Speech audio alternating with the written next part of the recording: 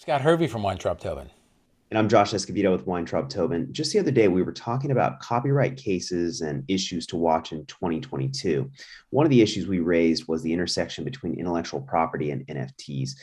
It just so happens that just a couple of weeks later, we have a new case to discuss. That's coming up on the briefing.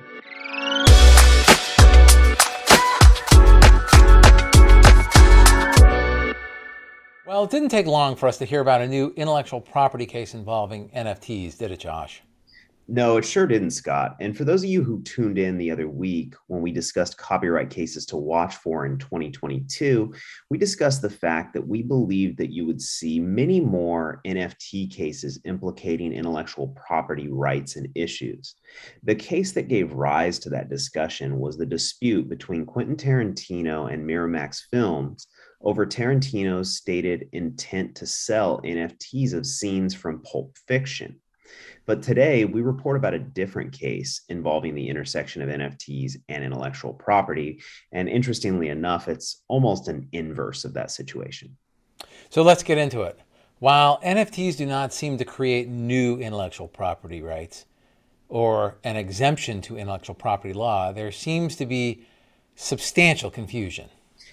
That's for sure. To start, let's talk about a case known as Tamarine Art LLC versus Hussein.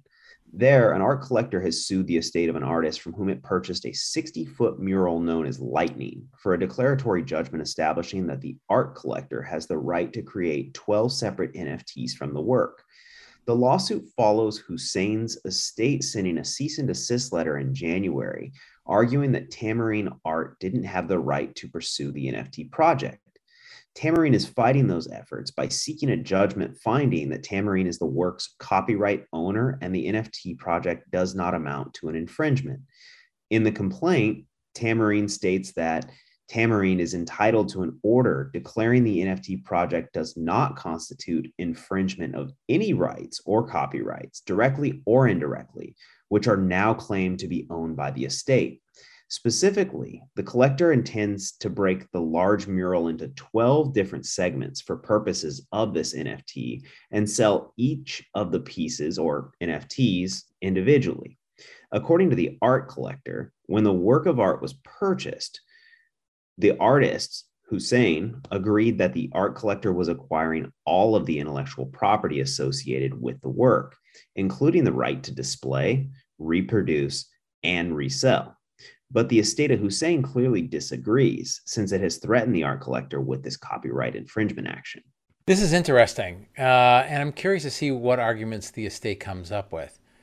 If the art collector really did obtain the right to reproduce and resell reproductions, because that's the only thing that you could resell other than the original copy of this artwork, then I don't see how the NFT project would infringe any copyright if any copyright continues to exist within the artist.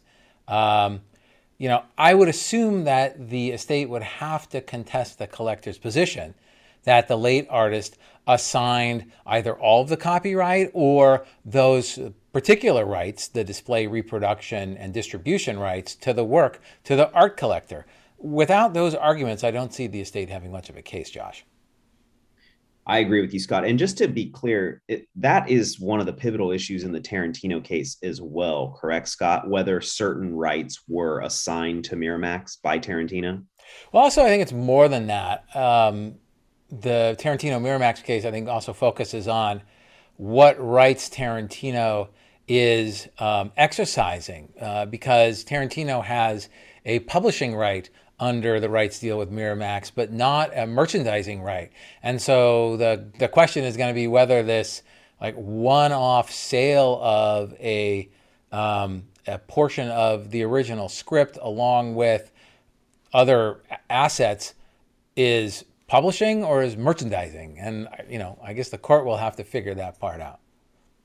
That's interesting. And so I guess, going back to Tamarine, I do agree with you. And I think if the artist sold the piece and all of its intellectual property rights, the estate's out of luck.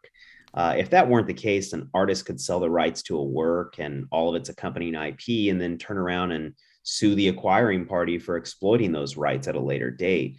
That's not the appropriate outcome under intellectual property law. And to me, it seems like an unlikely outcome here. Frankly, as interesting as this is, just because it's interesting. I mean, the guy is looking to, well, not the guy, but the art collector is looking to turn this piece into NFTs for commercial purposes.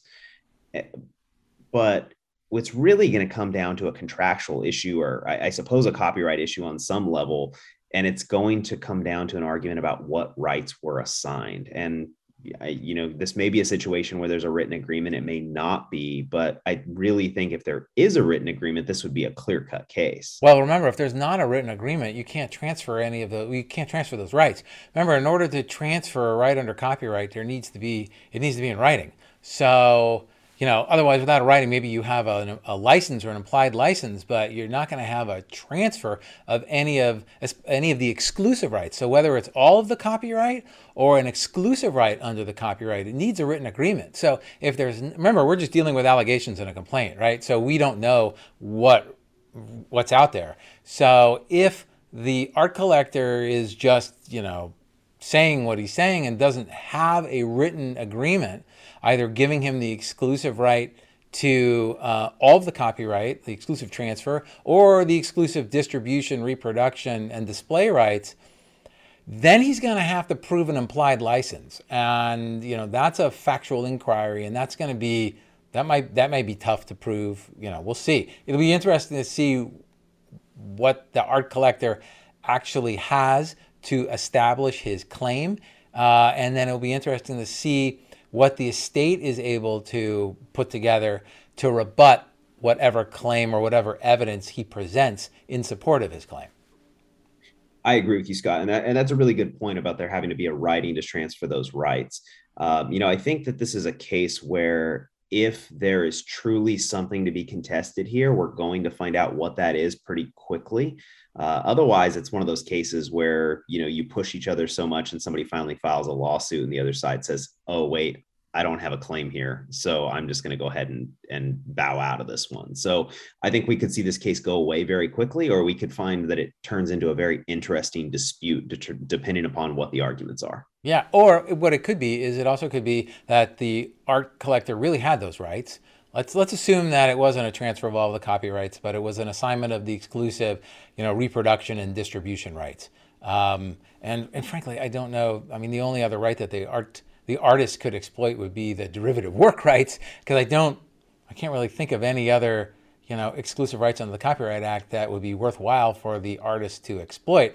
But just assuming that the art collector had the exclusive, the exclusive reproduction and distribution rights, then the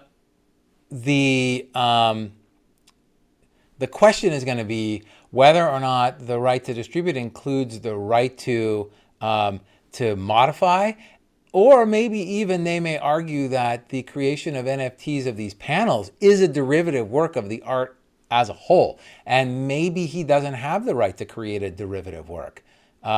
So we'll see, we'll see what, or it could be just that the estate really doesn't understand the implications of NFTs and thinks that it's something other than just a mode of distribution, which is really kind of what it is, at least in the art context, right? It's a mode of distribution, a mode of transfer, and the user uses the NFT to display the work digitally. So, it'll be interesting to see what rights the art collector has, and then I think we'll get more clarity on this. Well, Scott, I think you have my attention now. I'm thinking that this could be even more interesting than I initially anticipated. So yeah, we'll keep an eye on this one. All right, please do, Josh. Thanks, Scott. Thanks. Thanks for tuning into this installment of the briefing by the IP Law Blog. Don't forget to subscribe to our YouTube channel and podcast. And if you're interested in additional content, visit our website at theiplawblog.com. Thanks.